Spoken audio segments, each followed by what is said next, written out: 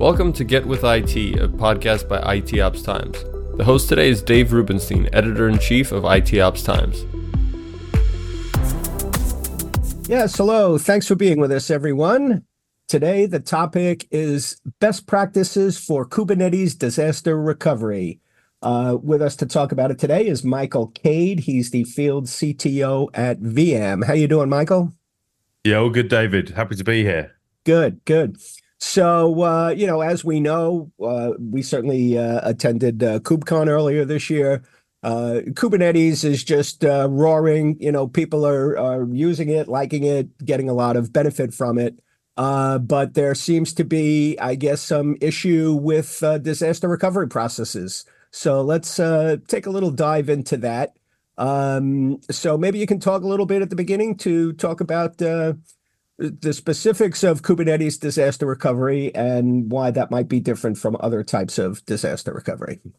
Yeah, sure. And I think that's the important point, right? Is that when we look at other platforms, when we look at physical, virtual, cloud, and now Kubernetes or cloud native, there's always been that requirement around running stateful workloads or data services within those platforms.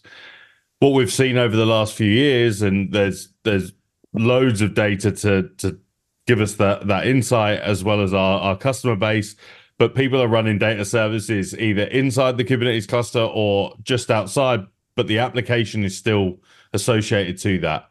Now, wherever there's data, there's probably importance, and that's where we have to consider not just disaster recovery. That's obviously a key part. If something bad happens to that platform, where and how do we keep our business running? But also, how do we protect that data? How do we make sure that we've got a copy of that data? And databases are, as an example of a data service, are just an element of that. They're not as easy as a small little megabytes of containers. There's a lot more going on, a lot more importance when it comes to a database, whether it's inside the cluster or outside. So when it comes to DR, we're still thinking about the same failure scenarios, whether it is the fire, flood, and blood that we don't really want to talk about, or it's the accidental deletion, it's the power outage, it's the non-exciting. I wouldn't call fire, flood, and blood that exciting, but hopefully that resonates. Yep. Very good. So what would you recommend then as some best practices for doing this effectively? So I think the key part is understanding what your data is, and having a grasp on, well, what does bad look like? I.e., if there is a failure scenario, if let's say that we're in AWS and we're using EKS, and what happens if EKS goes down, or it becomes unavailable, or maybe one of my DevOps engineers deletes the cluster. Crazy things have happened. What happens when bad things, or what does bad look like? So one, it's about having a grasp and an understanding of what that data is, and secondly, it's how do we mitigate the risk of bad things happening. Now, that could be using native tools, and that could be scripting stuff. And we've seen that over the years, again, over all of those different platforms that I just touched on.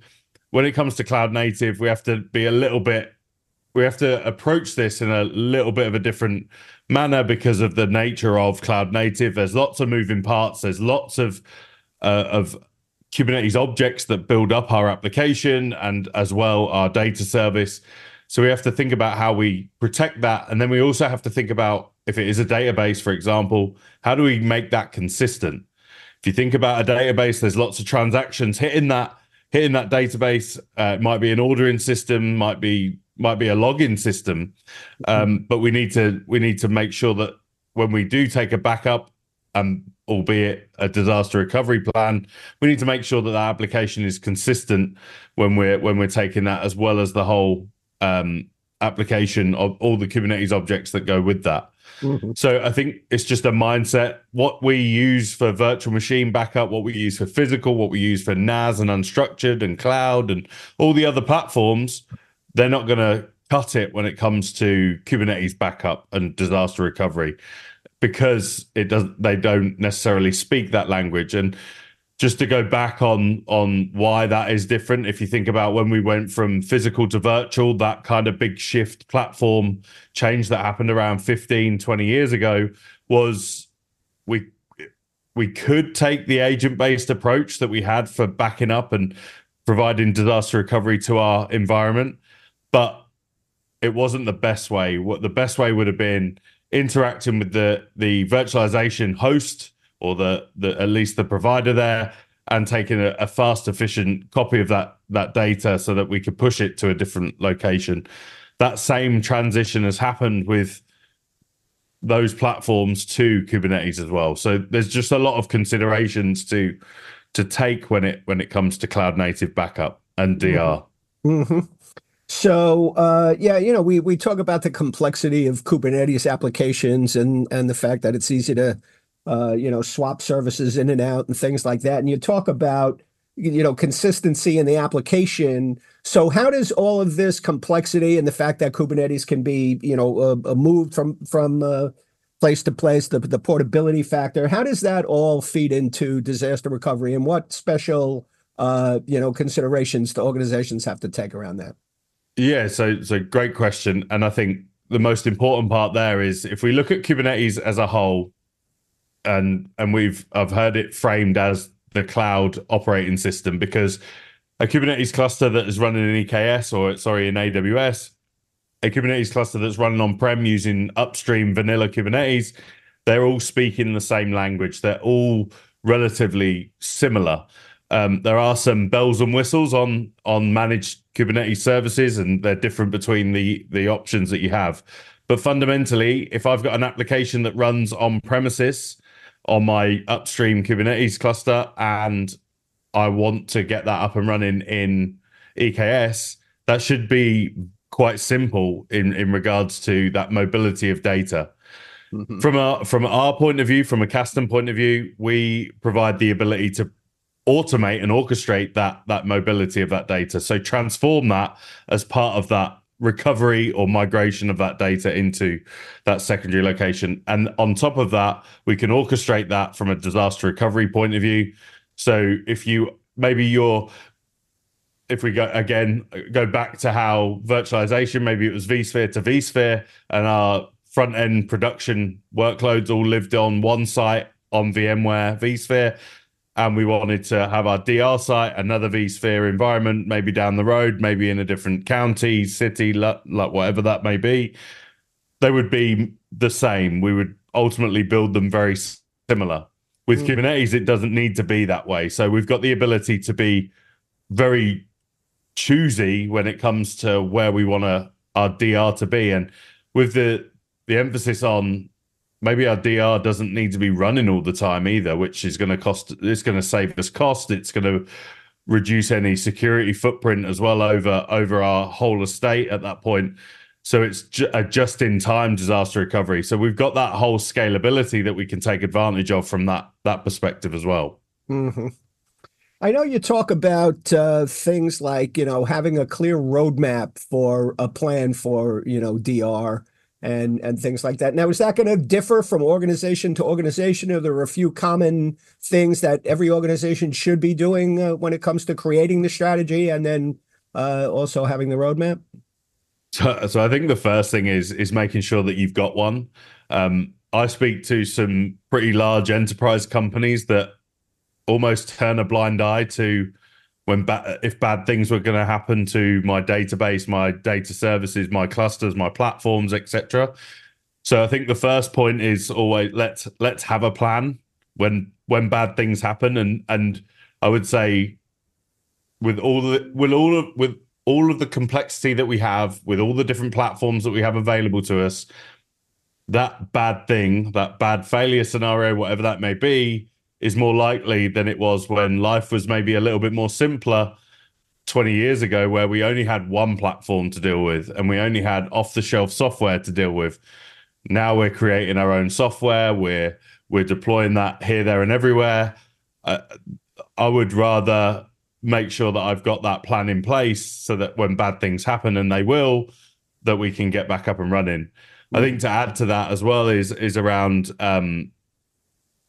making sure that we're aware of what data we have within our platforms. If it's on Kubernetes, what is the data? Is it a database? Because if so, we can take a crash consistent copy of that. But is that going to be good enough when we come to recover that, or when we come to a disaster recovery? So making sure that we have all of the knowledge of our whole platform, our whole estate, so that we can have a proper strategy and plan for when bad things happen. Mm-hmm. That sounds good. Well, I know that I would be remiss if I didn't bring up automation, as that seems to be what everybody's talking about these days. So how does that come into play in a good, Kubernetes DR strategy or best practice? Yeah. So yeah, you're right. Automation, doing more with less, right? Right. Teams are going down from maybe they had 5 people and now they've got 1 to do everything. So automation is going to help alleviate some of that pain for that end user, for that systems administrator that is taking on that role.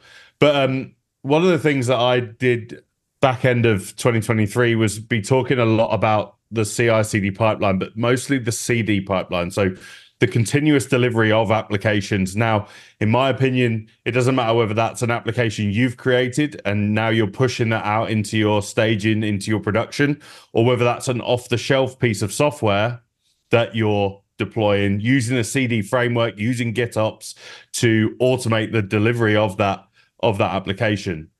If that application has some sort of database, which I would argue, even if the database isn't inside of Kubernetes, there is going to be some state for that application somewhere.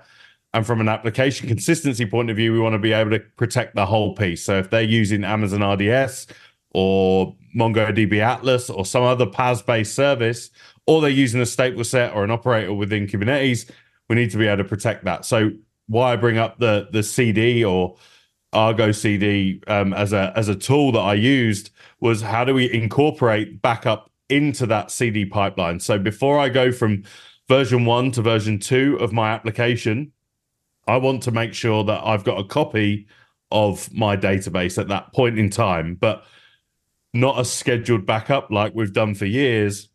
Now we're being very conscious and behavior based on, we're making an update and we're going from version 1 to version 2.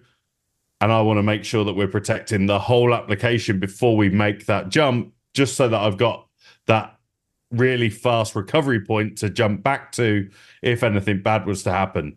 And then we've seen on that automation piece, we have the concept of multi-clusters from a K10 point of view.